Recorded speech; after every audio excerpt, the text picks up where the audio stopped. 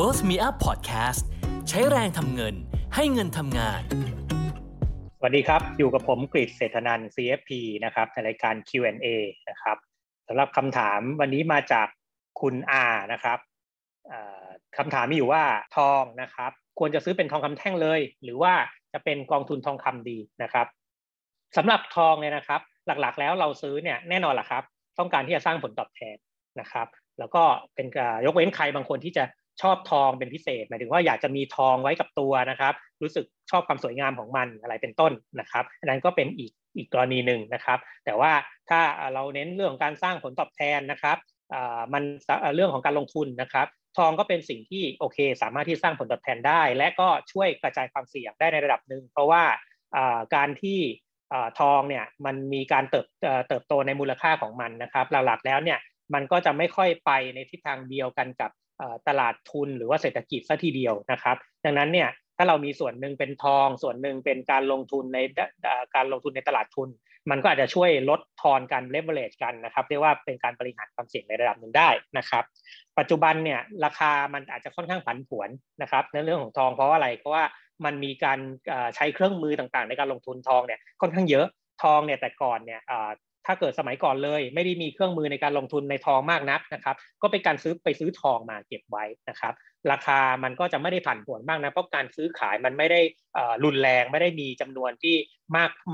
ไม่ได้ว่าไม่ได้มี transaction ที่เยอะเหมือนในปัจจุบันนะครับทำให้ราคาเนี่ยมันก็ไม่ได้ผันผวนเหมือนในปัจจุบันนะครับปัจจุบันมีความผันผวนมากขึ้นนะครับคนอยากจะเก็งกำไรด้วยทองกันมากขึ้นก็มีนะครับดังนั้นเนี่ยเราก็ต้องเลือกว่า1ถ้าเราจะซื้อทองจริงนะครับทองที่เป็นทองคำแท่งนะครับหรือจะเป็นทองรูปพรรณก็ตามนะครับก็ต้องดูว่า1คือมันไม่มีทะเบียนเนาะสิ่งเหล่านี้คือเราไปซื้อทองจากร้านทองเนี่ยก็จะไม่มีตีทะเบียนว่าทองเนี้ย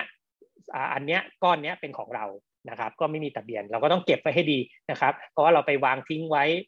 มั่วๆนะครับไปวางทิ้งไว้ไม่ระวังเนี่ยก็อาจจะถูกขโมยหรือว่าอาจจะหายถูกเอาไปขายต่ออะไรเงี้ยก็เป็นได้นะครับแล้วก็การซื้อทองอย่างเช่นบางคนก็อาจจะชอบความสวยงามของมันก็เป็นต้นนะครับไม่ได้เน้นเรื่องของการลงทุนแต่เป็นความสุขในการซื้อนะครับแล้วก็เป็นสินทรัพย์ที่มันแบบเราซื้อมาแล้วเนี่ยมันอยู่ในมือเราละนะครับมันอยู่ในมือเราเลยมันอยู่ที่ตัวเราเลยเราสามารถที่จะเอาไป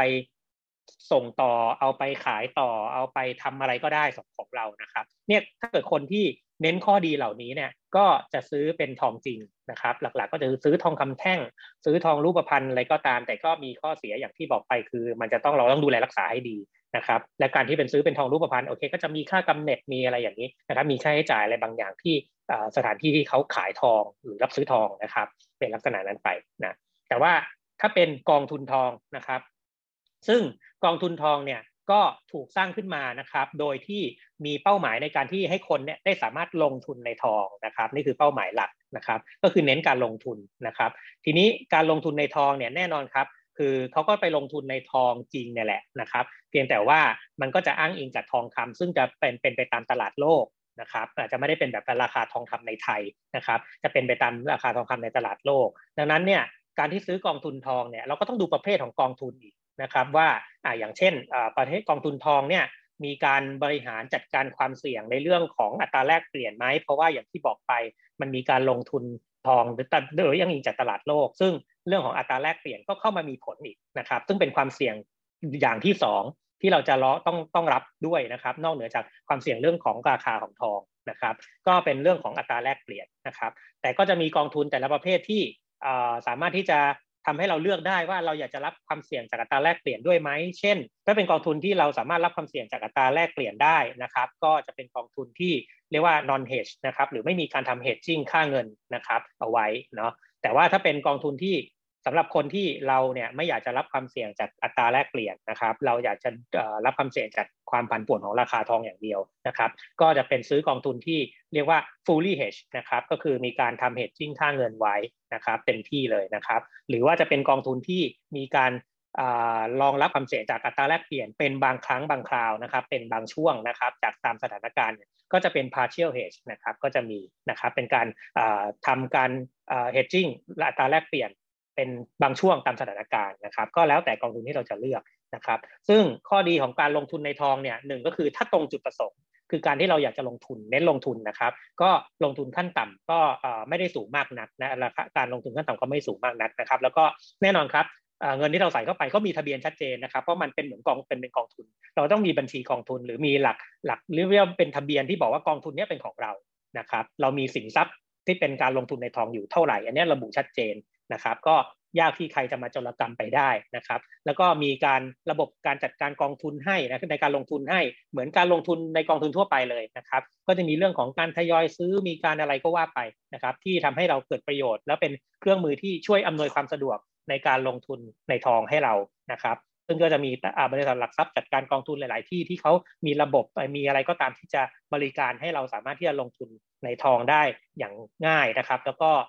มีประสิทธิภาพนะครับแต่ว่าก็มีข้อเสียก็คือต้องเสียค่าธรรมเนียมนะครับเพราะว่ากองทุนเหล่านี้เนี่ยแน่นอนครับมีระบบจัดการให้มีเครื่องมือต่างๆให้เนี่ยก็ต้องมีการชาร์จค่าธรรมเนียมกับทางกับเราอยู่แล้วในแง่ของที่เราเป็นนักลงทุนนะครับเราก็ต้องไปดูว่าค่าธรรมเนียมเนี่ยเหมาะสมหรือไม่เรามีความรู้สึกว่าการเสียค่าธรรมเนียมตรงนี้เนี่ยเรารู้สึกแลกได้กับการที่เราได้ความสะดวกสบายได้โอกาสในการลงทุนในทองที่มีความง่ายแล้วก็มีโอกาสที่เราสามารถที่จะเก็งกำไรได้โดยที่ไม่ต้องซื้อทองเองแล้วก็นำไปขายซื้อทองแล้วก็ต้องมาติดตามดูราคาทองในแต่ละวันเราเองนะครับตรงนี้เราก็เสียค่าธรรมเนียมไปแต่เราก็แลกมาด้วยความสะดวกสบายในการลงทุนนะครับ